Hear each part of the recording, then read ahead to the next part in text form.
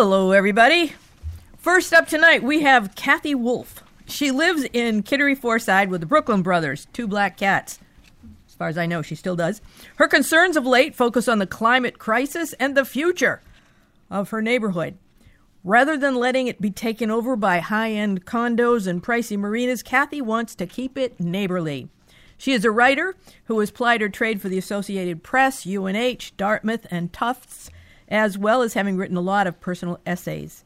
In the one she'll share tonight, she was inspired to take a big, silly risk just to make a person smile. Here's Kathy's story, Making David Happy.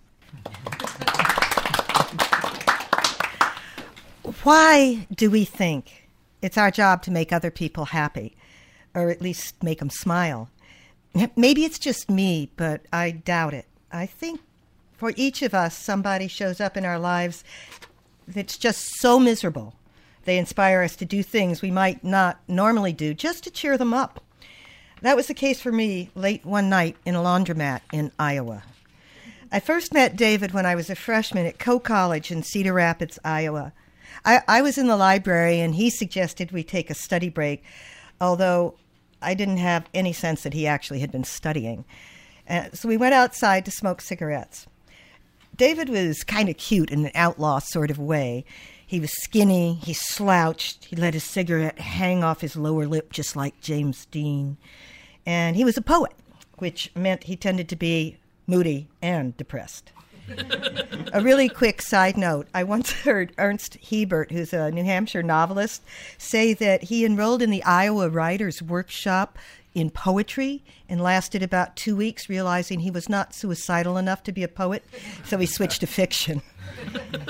David and I never dated, but we became sort of hangout buddies or friends, lots of cigarettes, lots of study breaks. He shared his poetry with me. It was all about death, dark nights, and really sad dogs. And he had come to Coe after dropping out of Duke University, which is well known for its writing program. The reasons were never completely clear, although he alluded to drugs and suicide attempt. Coe College might not have been the best choice for David to make as his second school. The college was built on this plateau. It was really small, but it was a high hill. And in the winter, the wind would just whistle through there, like I think people like to say, like a knife. There were these belching smokestacks of a Quaker oat factory that rose up next to this plateau. And at the foot of the plateau, between the campus and the Quaker oat smokestacks, was a railroad yard where freight cars carrying hogs to slaughter often just stopped. Sometimes it seemed like for days, and you could hear and smell the hogs if the wind was right. Anyway, I got out of there. I transferred to the University of Missouri the next year, my sophomore year. But I returned to Cedar Rapids sometime that winter. David was, at the time I looked him up, he was renting a dark room over a garage, just a little apartment, one-room apartment. And he was, predictably, miserable. Even more so than I remembered him being. But maybe it was just that I was happier in Missouri than I'd been in Iowa. I was brought up to think that if you can just put things in order around you, things will be in order inside you and maybe even in the world. In other words, folding socks and cleaning the corners actually matters. So after David and I had a couple of beers and a hamburger and maybe another beer or two, I offered to help him clean his dirty apartment. It was already late when we started. Me running around, sweeping, dusting, scrubbing up, and him picking up a single book and walking very slowly across the apartment to a bookcase and putting it in there.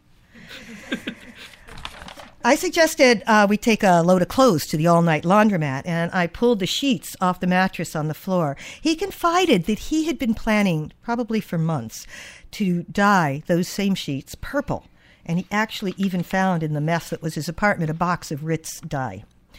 I thought it was a great idea, since I doubted those sheets would ever be white again.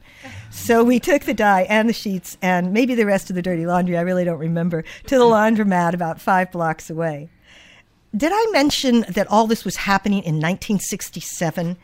If you don't keep that in mind, even you younger people, I'm not sure that the psychedelic goggles made out of car reflectors make a lot of sense. Someone in Missouri had given them to me, and I had brought them along as a joke. They were the small, round brake light reflectors laced together with pieces of leather shoelaces, I think. They gave a red glow to everything and refracted everything, lights, faces, buildings. It was absolutely impossible to walk a straight line when you had them on. You felt like you were inside a kaleidoscope. I wore them about half a block, and then I handed them over to David. He put them on and would not take them off. But even the glasses didn't seem to make him very happy. We were alone in the laundromat. It was probably 2 a.m. by then, watching the purple sheets, and probably the rest of the laundry, going around and around in the wall dryer. And I said, I always wonder what it would be like to ride in a dryer. And to spin around like that, it must feel like an unorthodox one-person tilt-a-wheel. David, still wearing the goggles, reached into his pocket, pulled out a quarter, and grinned. It was so good to see him smile. I don't think I even thought twice, except to make sure that the setting was on cool, not hot, and that he understood if I held up my thumb, he was to open the door so I could get out. I climbed in. I wedged myself against the dryer's round wall. I was smaller then. I fit pretty well. David took off the goggles, actually took them off. He shut the door and he put in the quarter. It started spinning. It was really fun, or at least interesting, for about maybe 20 revolutions. That was enough. So I put up my thumb, and David, still grinning, he opened the door of the dryer, but the dryer did not stop. I don't know whether it was broken or it was just whatever. It didn't stop. So air's blowing. I'm turning around. It was set for 10 minutes. It's back when you could get 10 minutes for a quarter. And I realized there was no way I was going to last 10 minutes. I need to get out now. That took 6 revolutions. David stopped grinning. Actually, he'd stopped grinning when the dryer didn't shut off, when he opened the door. And he started to reach for me. No! Don't! That took 2 revolutions. I knew that I had to make a leap for it. I was going to pass out. I also knew that either way, passing out or taking a leap, I was running a huge risk of breaking my head, teeth, nose, or something else. So I just made my move. And at exactly the same time, David decided to grab for me, despite what I'd said. So we both tumbled out onto the sticky laundromat floor. Nothing was broken, and we laughed a long time before standing up. We retrieved the sheets. We walked back to his place. Actually, he walked, I wobbled. It took half an hour for just my head to stop spinning. Now, I put the sheets on his mattress, did a little more straightening, and before I left, I gave him the goggles to keep. He smiled. That's it.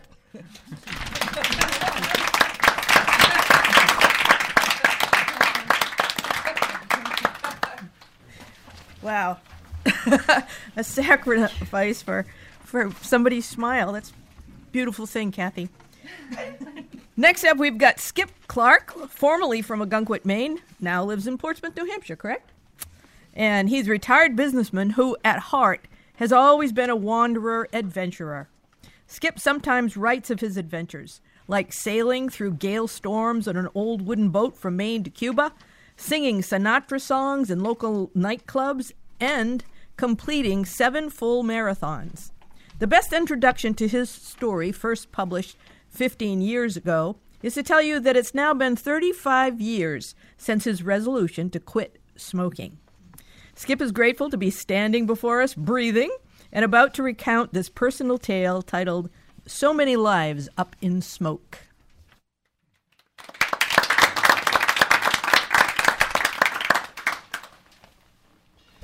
Shortly after 4 p.m., April 19th, 1980, I quit smoking for the final time.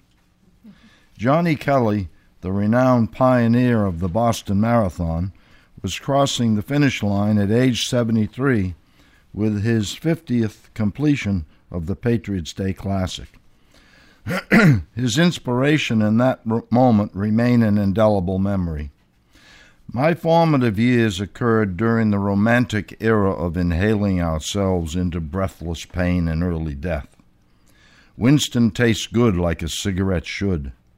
My father-in-law's 2-pack-a-day Winston habit led to his bitter premature end at age 63.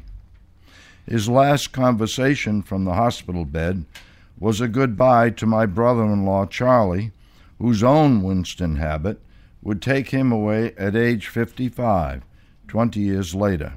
This is a happy note, isn't it?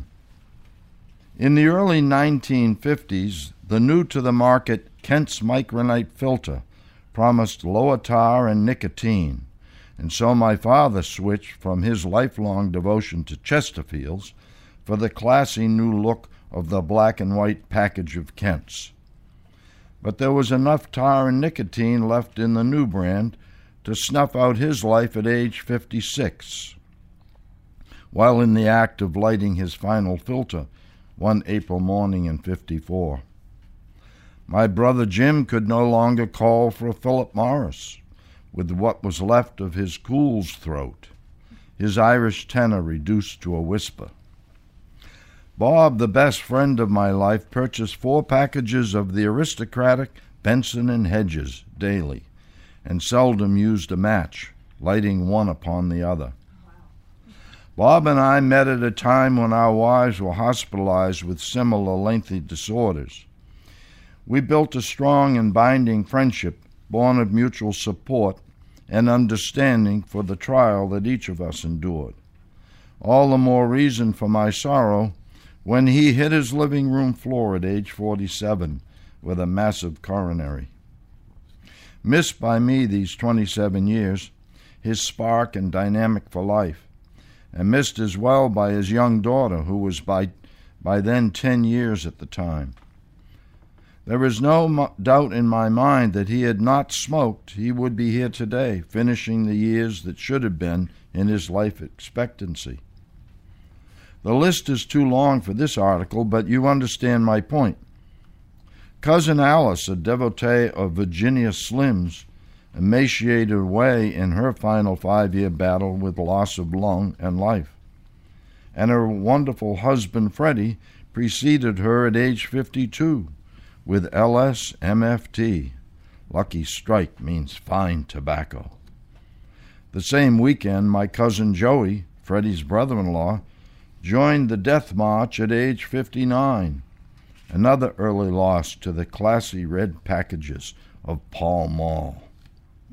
Another good friend, a second Bob, defied the odds and lived to age 78 in Woodstock, Vermont, where he trailed his long lifeline of oxygen from room to room, gasping to his end, gazing wistfully from his window at the treasured garden he could plant no longer. How many millions of such stories across the nation and world? How many more to come? And those disgusting executives from Richmond, Virginia, had the gall to appear before Congress and state that nicotine is not addictive. If the tobacco industry did not exist, had never existed, it is inconceivable that such a drug could be licensed for sale today and allowed to unload its destruction on society. Is it possible in this America of the new millennium to elect a president with the stature of Lincoln, a man with the courage to emancipate unborn generations from the threat of tobacco? Does the tobacco industry have a higher right under free enterprise than each child's individual right to the unfettered pursuit of happiness? The removal of billboards and TV ads will not be enough so long as this most addictive drug is allowed to find its way into the marketplace. More doctors smoke Camels than any other leading brand. It was a clever ad line of my youth. What a sorry joke.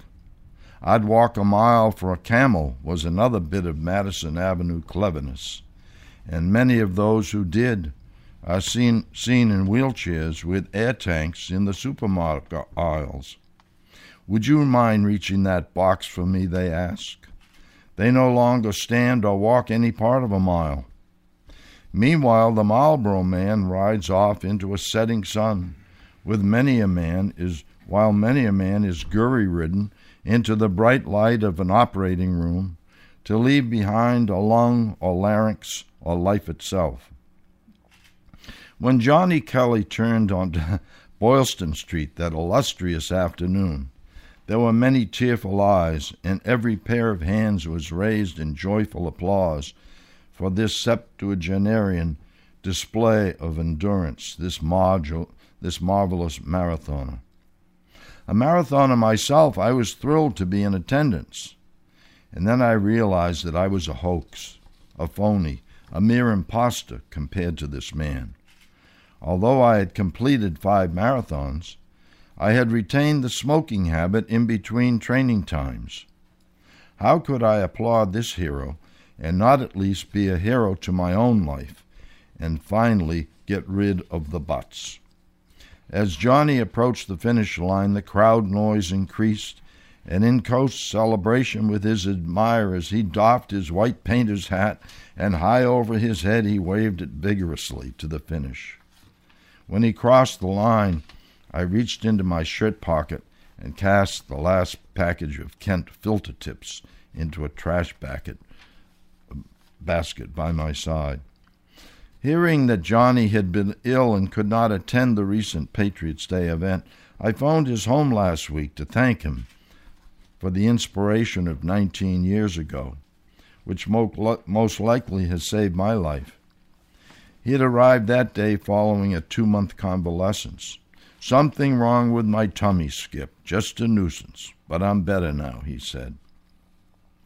Happy as I was for my brief conversation with this 92-year-old champion of life and marathons, I will be most happy, as will he, if this small story inspires even one more person to resolve to begin the difficult journey. I never believed I could be completely free of the weed, but time is on your side if you stay the course, and you too can be free. You too can kick the habit.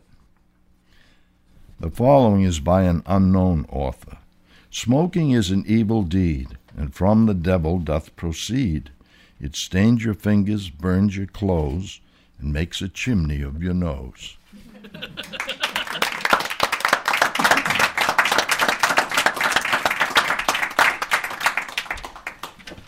That's especially ironic since our very first show, someone left a cigarette in their pocket and almost burned down the place. So, anyway, I'm just here to tell you the time is 6:55. You're listening to WSCA-LP 106.1 FM, Portsmouth Community Radio, broadcasting from Portsmouth, New Hampshire. This is True Tales Radio. I'm your announcer, Amy Antonucci, and now Pat Spalding will come and introduce our next storyteller to you. Okie dokie. Just a word on that last story. I never took up smoking, and I thank Marilyn Johnson, a roommate in college, because every time I tried smoking, she would laugh and tell me how ridiculous I looked, and I was trying to look cool. So I never succeeded in looking cool with a cigarette, so why bother? Next up, we have Steve Diamond. He's a homesteader and a lifelong gardener who studied anthropology at UNH and is the systems administrator right here at Portsmouth Community Radio. Along with Amy Antonucci, he produces the New Hampshire Making Waves radio program, heard on this station each Saturday from noon to 1 p.m. His story tonight is titled, What High School Taught Me About America.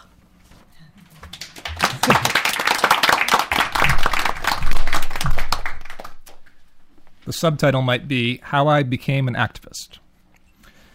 When I was a student at Dover High School, 1990 through 94, I tried not to stand out. At the time, I thought I might be the only one feeling that way, but thinking back, I think it was a little more common than that. I went along with the program as the path of least resistance, but I wasn't fully invested in it. While there were a few teachers I really respected and learned from, generally the educational system seemed to have an intentionally directionless and meaningless agenda. Then, sometime around my sophomore year, circumstances came together to help me better understand myself and my country. But before I get into that formative moment, does everyone remember how the Pledge of Allegiance goes? Yes. Enough repetition, you probably got it down. Did you know, though, that in harmony with America's core principle of separation of church and state, prior to 1954, the pledge did not include the words "under God"? All right. I knew that. Mm-hmm. Great. Dwight Eisenhower. Yeah. The 50s made some changes. I always felt that the last few words, "with liberty and justice for all," nearly redeemed the rest of the oath and made worthwhile the daily ritual. I wanted to believe that while people all too often do horrible things, each human being has inherent goodness, and that the manifestation of our collective intention, that is government, must have a potential to be positive. But I was about to witness directly for the first time the deep corruption underlying my country's approach to foreign policy. So in the middle of my sophomore year, an even more directionless assortment of students than myself simply declined to salute the flag at each morning's pledge. I don't think they were trying to express anything other than a general disregard for the authorities they saw. The school's administrators probably realized that detention or suspension would be little threat to these already near dropouts. Many of the administrators were military veterans and probably feared this disengagement would spread to other students. Military recruiters always have had easy access to students at Dover High in most schools, frequently peddling leaflets in the cafeteria. Apparently, I'm reading between the lines here, an administrator asked an Army PR officer to run a mandatory all-school assembly with speeches and flags and uniforms and 80s rock songs and a huge projection video of Iraqis getting blown up with American bombs during the first Gulf War, a war that has never really ended and was going on at that time when I was a student. I could not believe the spectacle I was seeing. Most horrifying to me was the fact that many students were reacting positively to the production values of this crassest of appeals to our young reptilian brains and herd mentality, a pep rally for militarism. I thought to myself that someone should say something, that surely someone would at any moment, but no one did, and I wasn't yet ready for that someone to be me. I felt a deep disillusionment which began to radicalize me. I think I realized then that unless everyone organized themselves to define the limits on how we interact with the other peoples of the world, some kind of self-serving evil would define those limits or lack thereof for us. I still had never seen self-organizing in action, nor an alternative narrative being asserted. But it didn't take me long after arriving at UNH for all that to change. I got involved in the Student Environmental Action Coalition, Amnesty International, and co-founded a group called New Hampshire Youth Mobilization. I can still hardly believe some of the experiences I've had as an activist. I was literally arrested and detained for a week simply for walking down a sidewalk near the free trade area of the Americas meeting while in possession of burglars' tools and chemical propellants. That means medical shears and rubbing alcohol. Yet I also discovered that the system of control had real limits. When I and some friends seized the stage and the microphone at a Jean Shaheen breakfast to condemn her support for the death penalty, or when I strode into the launching ceremony of an Aegis nuclear destroyer and yelled during the invocation, "Would Jesus launch a weapon of mass destruction?" I created a different, newsworthy spectacle instead of getting arrested. The more I learned, the more I decided that someone had to bring truth to the news to counter the continuous drone of public relations being churned out by corporate media and the state. That's why I still produce News You Need to Know each week for Making Waves here on Portsmouth Community Radio. While it's sometimes depressing to understand how often our country acts outside its principles, I believe we must take responsibility for our nation's actions and break the silence that I heard during the rock song at the pep rally for militarism, saw between the lines of the pledge, and read on the pages of my history textbook. As the most recent example, the U.S., Saudi monarchy, and United Nations organized an election in Yemen. Hillary Clinton, as Secretary of State at the time, said, This is another important step forward in their democratic transition. Yet there was only one name on the ballot, and he was vice president under the previous dictatorship. Now many countries are rushing to war with the goal of reinstalling that dictator to power, and the U.S. is helping to do it. The silence written between the lines of the news is fragile and deserves to be broken. At the very least, I want to ensure that no other 16-year-old feels alone in that silence.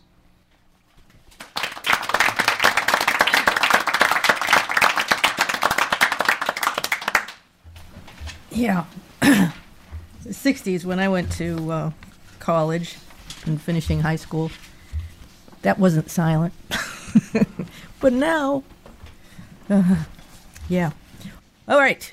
Christine Kelly is the president of Balance Business Performance, a consulting firm in Portsmouth that helps small to medium companies grow. She is also a speaker and a storyteller who lives on the seacoast with her dog, Lucy, and cat, Lizzie. The title of Christine's story is When the Mold Breaks.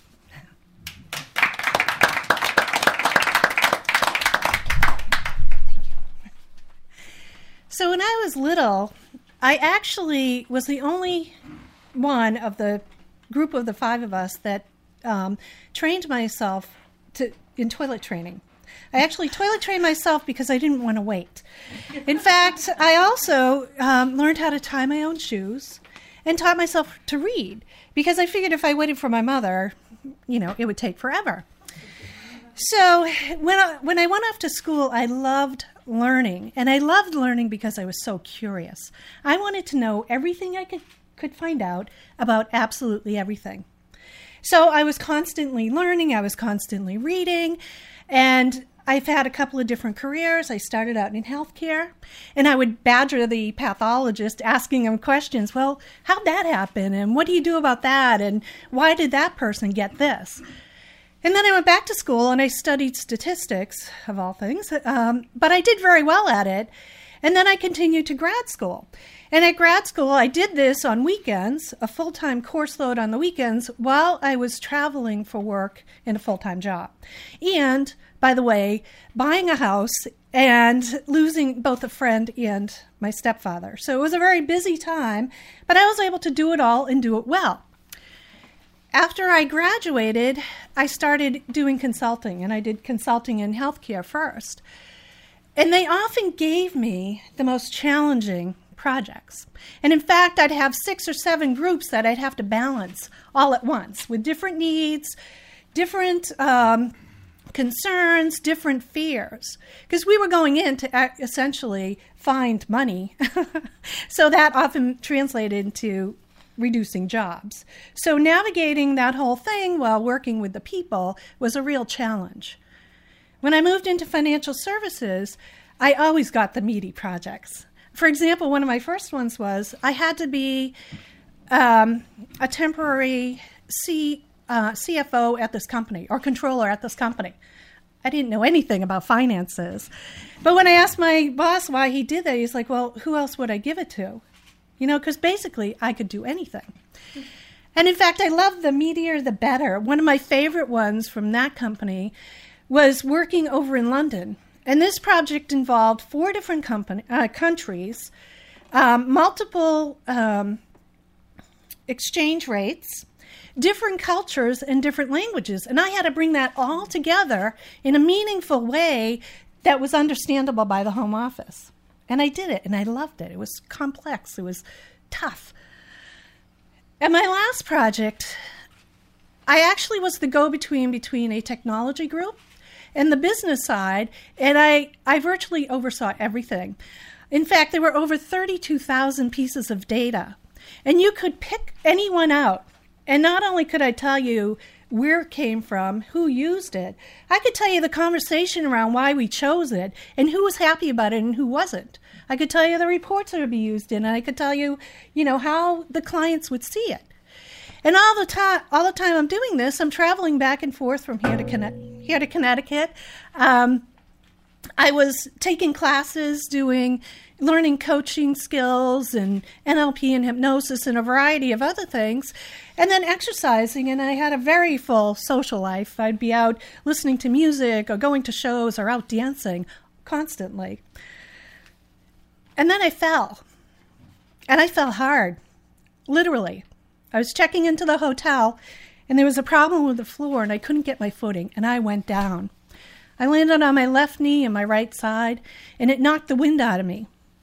And the pain was so bad, it felt like a vice grip around my ribs. And it felt like a metal spike going from the middle of my back right out my sternum. And I had broken a rib and twisted a rib and irritated the disc, and everything was inflamed. It felt red, and it felt hot, and it felt like I had 30 pounds of weight on top of me. Not having been hurt before, I figured, okay, well, I'll just do what I have to do. It'll get better. But it didn't. So they gave me some medication. And the medication, I had to go away on a trip to learn some other stuff. And the medication, I would go start exercising, and all of a sudden, 2 hours later, I'd be vomiting. And I'm like, oh my gosh, is this exercising? Is it the movement that's causing me that, to do this? It turned out it was the medication, but that happened for months where I didn't even know what it was. But all of a sudden I'd be sick, nauseous, everything. So then I tried, started with osteopath, going where they kind of try to twist your spine into place, which is a lot of fun. And then 3 rounds of physical therapy. And they basically got nowhere. So in the middle of all this, I was on other medication for pain and for muscle spasms. And the problem was it really screwed with my head. I mean, I couldn't think my way out of a paper bag. And what really, really scared me was there were several times where I'd put the tea kettle on and then go out and walk my dog, totally forgetting. And I'd come home to a burnt pot on the stove. Fortunately, nothing happened, but that terrified me no end. So then moved on to acupuncture, which they couldn't really put the needles in because my back was so inflamed, I couldn't stand it. It just inflamed it even more.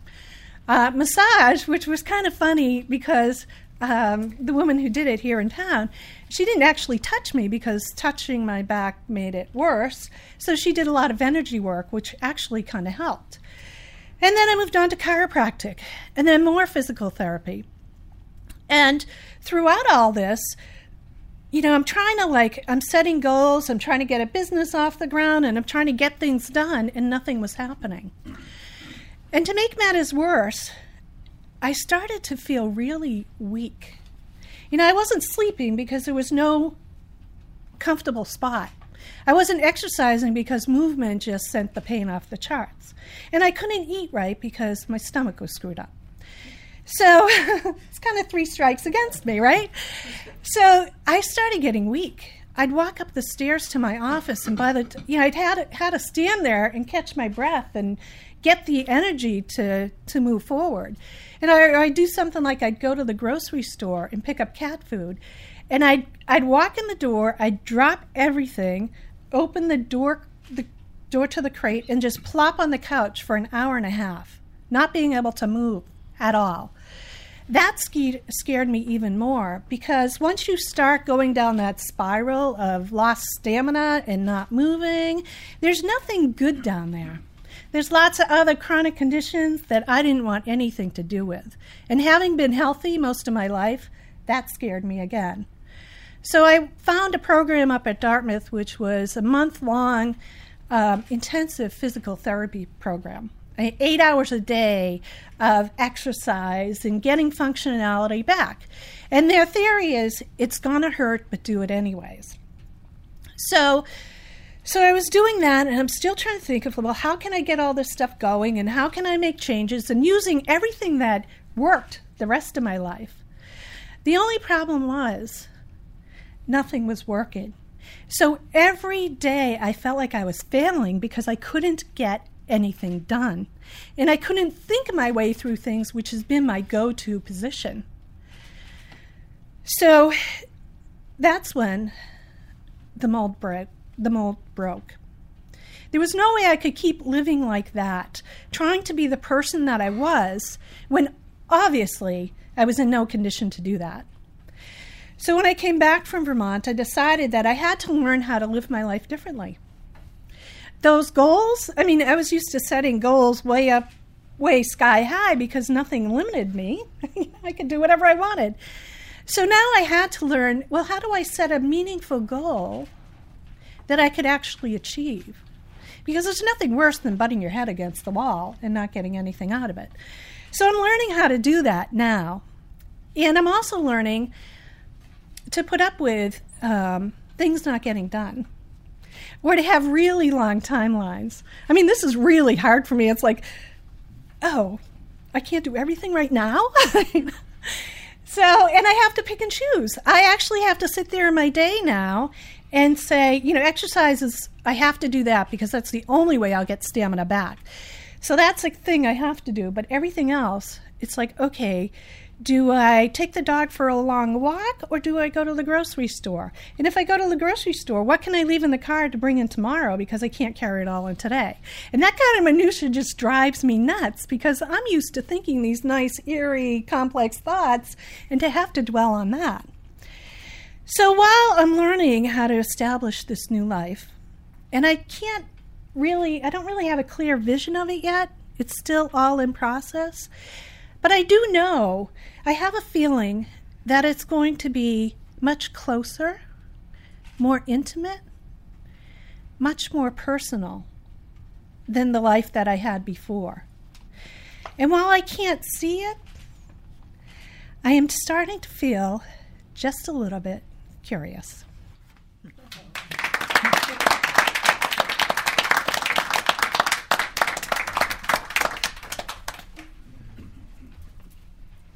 Oh yeah, thanks, Christine. I'm curious too. I just had a little brain fart myself. But I'm now going to introduce Amy Antonucci, who is a longtime volunteer for WSCA. For over 10 years, she and Steve Diamond have produced Making Waves on Portsmouth Community Radio. And now, Amy also loves being part of the True Tales crew as our fine announcer. She lives in Barrington, New Hampshire in a small permacultural homestead where she and Steve grow gardens and keep animals. For the past few years, Amy's also been helping take care of her father, a little old Sicilian man who you'll hear more about in Amy's story, Who Belongs in a Zoo? Thank you. Okay. Couldn't quite give up my notes, so. I called my father the other day. He is a little old Sicilian man, now in assisted living, mostly because of his increasing dementia. I can't say that he's adjusted fantastically there. He calls it the place where I sleep. And he regularly calls me to tell me, Amy, they got me in jail over here. You got to get me out. I'm an American.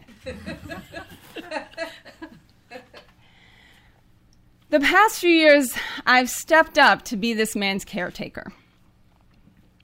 Not so much in his day-to-day care, but in terms of making decisions for him, managing his finances, organizing his care, and his social life, and everything. So, of course, he calls me with all of his issues and all of his complaints. I find this very hard. In fact, I find this so hard, sometimes I wonder if I am going to survive my father's old age. I've realized I do not have the patience to answer the same question 10 times in a 5-minute period. And I am not good at following the sheet of rules that I was given for caregiving of dementia, people with dementia. What I don't really have is this issue I hear people talk about in terms of role reversal. I hear from people, well, it's really hard. My parents took care of me, and we had this certain relationship, and now that's really shifted, that I have to be the one in charge. And for me, that's not particularly different. I grew up in a really chaotic household. I had an Italian father and an Irish mother, and both more than lived up to those incredible, stereotypes.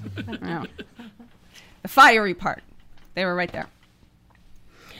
Also, my mother was very frustrated and very limited. She had an illness that was slowly taking away her ability to walk, and she needed care, which I provided. We also had a ton of animals. We always had cats, we had a dog, we had parakeets and gerbils, a lot of gerbils. We had a hamster and salamanders and turtles, one of which my brother named after me. Oh, and I had a small, very active brother. We'll leave that at that. So it really was a bit of a zoo there in more ways than one. And my reaction to this, as a really very sensitive little girl who did not do very well with this sort of unpredictability, was to try to organize our lives. Relate to you, Christine. Our schedules, our holidays, and our house. And you won't believe what happened when I left. I was really needed for that, but that's another story. I felt like it was my job to keep everyone on track and behaving well, which, of course, as a little girl wasn't very easy to do. In fact, was impossible to do. But it was still really encouraged. I was the oldest child. I was a daughter, Sicilian household, half. So they pretty much expected me to take that role. And although I left at 18, I do admit that even now, 25 years later, I continue to feel a bit compelled and get some satisfaction from keeping things in order, keeping things neat and tidy and moving along well. And I'm not bad at it. I inherited my mother's very good Irish memory. I'm good at multitasking, setting up schedules, putting together calendars. But I keep getting handed these organizational challenges that I'm not quite up to. So I called my father the other day. We've been talking more. We started actually talking every day or two after my mother died about 6 years ago. It was more than we had talked in years. But he was so lost. My mother had not been kidding when she'd said she was the brains behind the operation.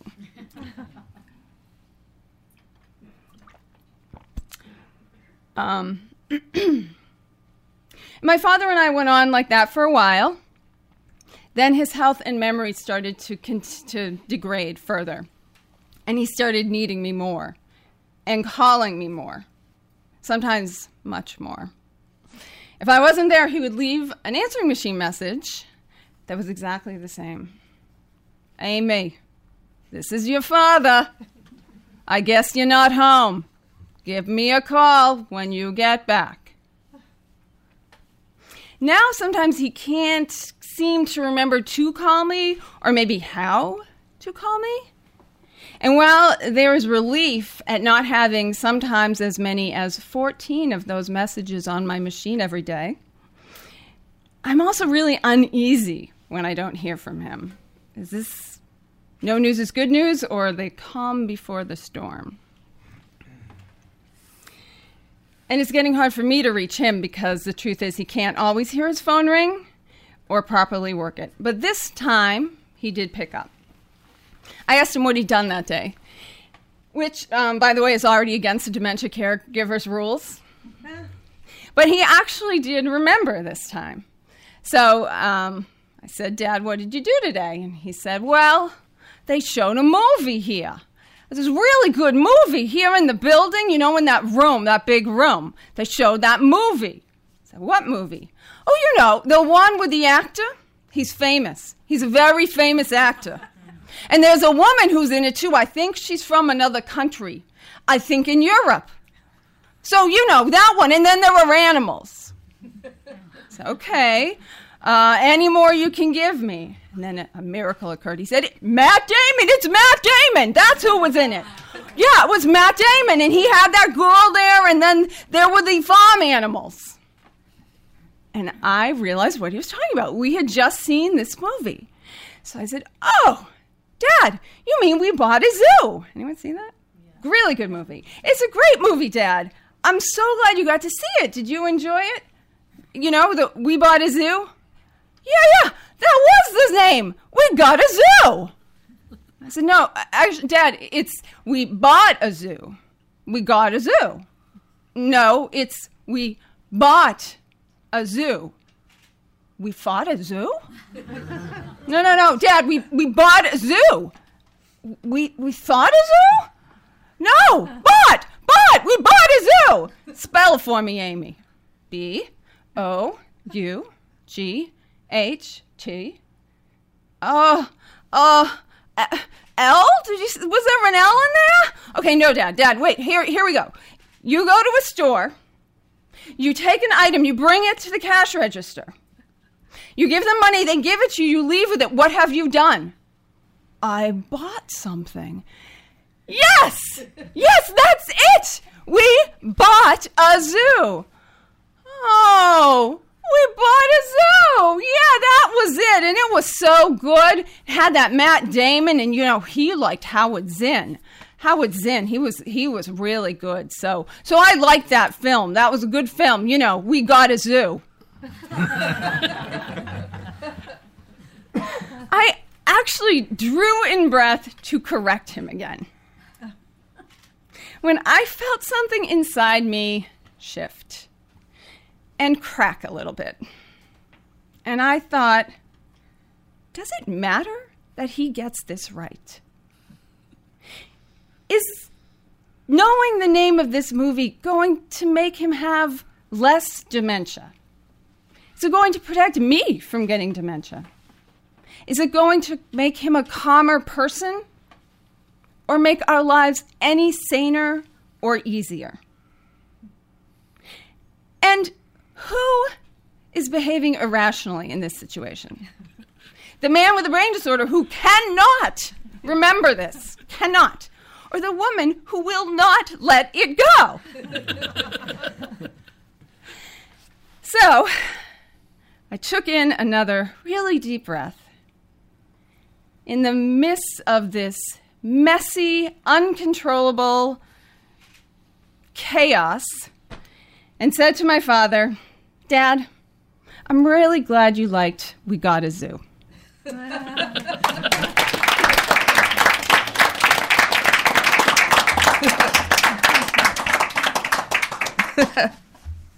Thanks, Amy. Our final storyteller will be Michael Lang. He's a local writer and storyteller from Durham, New Hampshire, who enjoys sharing tales of all sorts.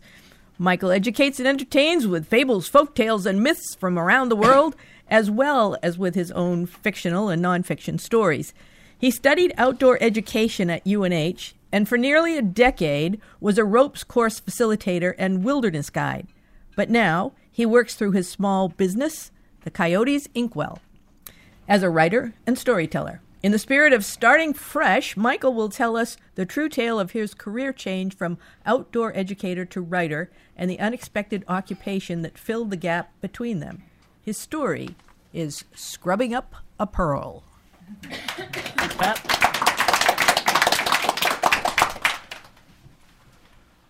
Starting new.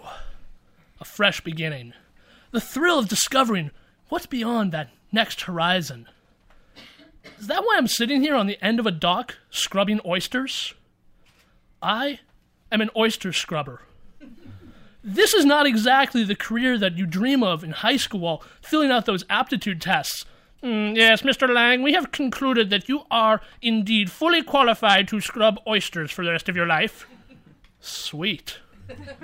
It's not the sort of thing that you boast about at fancy dinner parties and soirees. Darling, it's been years. What are you doing these days? Well, I'm an oyster scrubber. Really? Tell me more.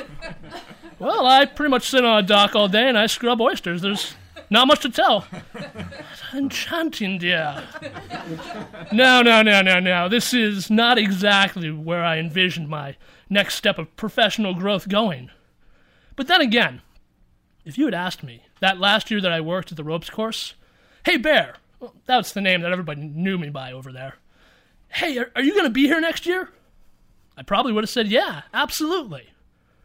The truth was, the vision impairment I'd been born with, the one that had been progressing all those years over the course of my entire life, was making things harder and harder.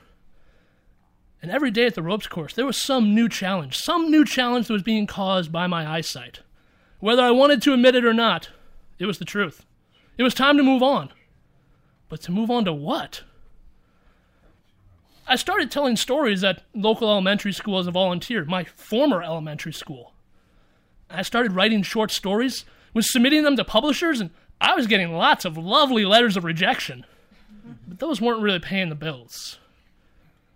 That was when a friend, one of the parents of the neighborhood gang, stepped in and said, hey, can I help you?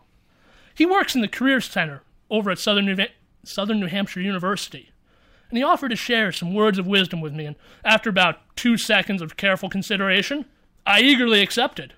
Absolutely. I could use all the help I can get. So we began meeting. Our first session was pretty simple. We sat down at my parents' dining room table, and we started making a list. Start with everything you enjoy doing, Mike. Nothing was out of bounds.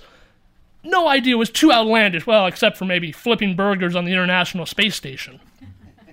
But I know from my personal experience, mountaineering and backpacking, you can only eat reconstituted food out of a bag so many times before you dread the thought of a meal. It was then time to make sense of things. My parents' living room was covered with these enormous sheets of paper that had all my ideas, broad categories, specific possibilities. They were all laid out, and now it was time to sort fantasy from reality. Flipping burgers on the space station fell into the category of fantasy, but it hasn't stopped it from showing up in my writing now and then. It took about a week, but finally, all of this chaos was organized into something manageable. Now that I knew what I wanted to pursue, it was time for the hunt to begin.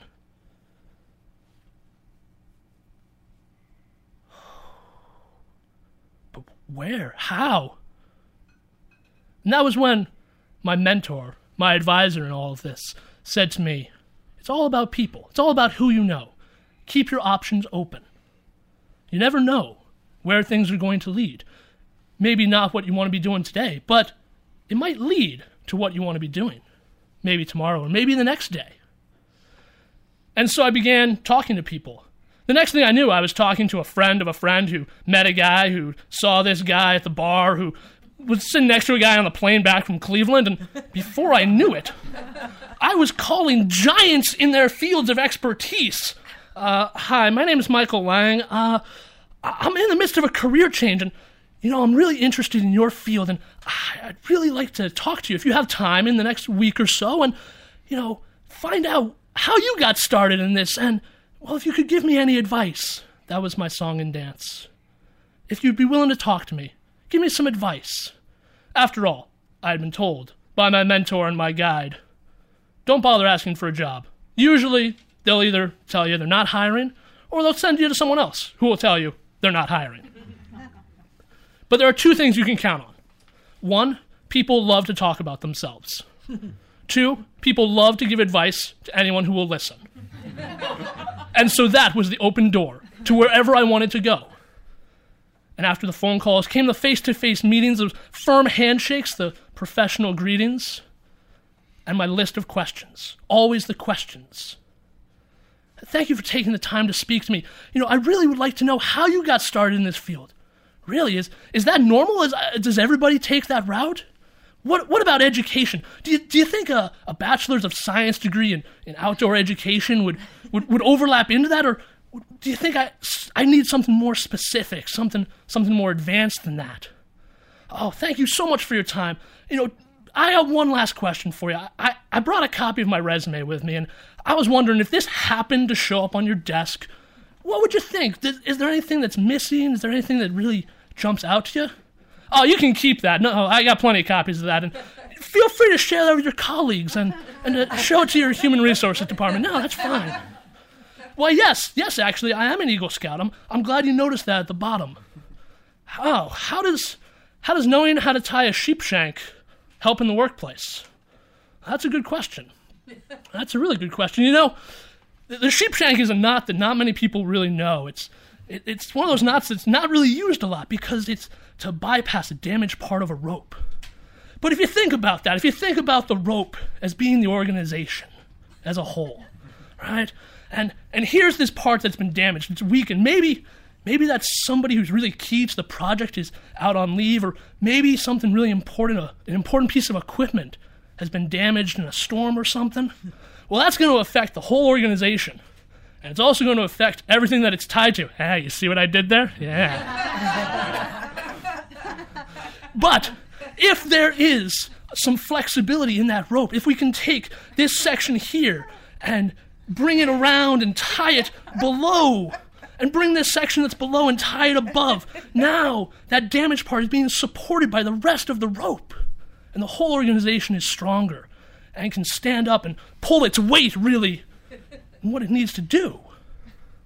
Yes, you're right, that BS under degrees and certifications, yeah, it probably stands for more than Bachelors of Science. You're probably right about that. To my utter amazement, a few weeks after one of these conversations, this particular one, in fact, I received a phone call. Hey, Mr. Lang, there's a professor at the University of New Hampshire who's doing this oyster restoration project, and he's looking for some extra help. What do you think? Are you interested? Well, I remembered the words of wisdom I'd been given to keep my options open, and I thought about this opportunity for about 5 seconds. Worst case scenario, it would be far better than the summer I spent shoveling horse manure. And worst case scenario, the pay would be better than that summer as well. So I eagerly accepted. By the end of the week, I completed a tour of Jackson Labs over on the Great Bay Estuary, and I was ready for my first day at work. Well, it turns out that oysters are the equivalent of fine dining for our local crabs here in the seacoast of New Hampshire. And so to protect them, the researchers raised these little crab larvae in giant fish tanks. But in the wild, they'll attach onto the shells of the older generations. And so all the researchers went around to local seafood stores and they gathered up a couple dozen tons of clamshells. Clams, oysters, close enough. In reality, any hard object will do. Well, when the oysters are big enough, they're moved from these giant fish tanks out into these wire cages that are hung off the end of the dock into the waters of the estuary. And the oysters will feed off the water as they filter it, and they're still safe from their bottom prowling predators. But, being so close to the surface, algae can build up on the oysters, and this was where I came into the picture. For it was my job to haul up these cages and scrub these little oysters clean. And so, for the entire summer, I led a double life. By day, I was the oyster scrubber, savior of oysters throughout the Great Bay Estuary. By night, I was a starving artist, trying to piece words together into coherent paragraphs and stories while fumbling with my guitar and music. But not today. Today, on the last official day of summer, there is a golden ray of sunlight shining down from the heavens above because I have just received my first letter of acceptance. My oyster scrubbing days are over. I'm going to be a writer. Well, part-time at first. I just quit my job. I got to keep my options open here. Scrubbing up a pearl. All right, thank you very much. Hope you enjoyed it.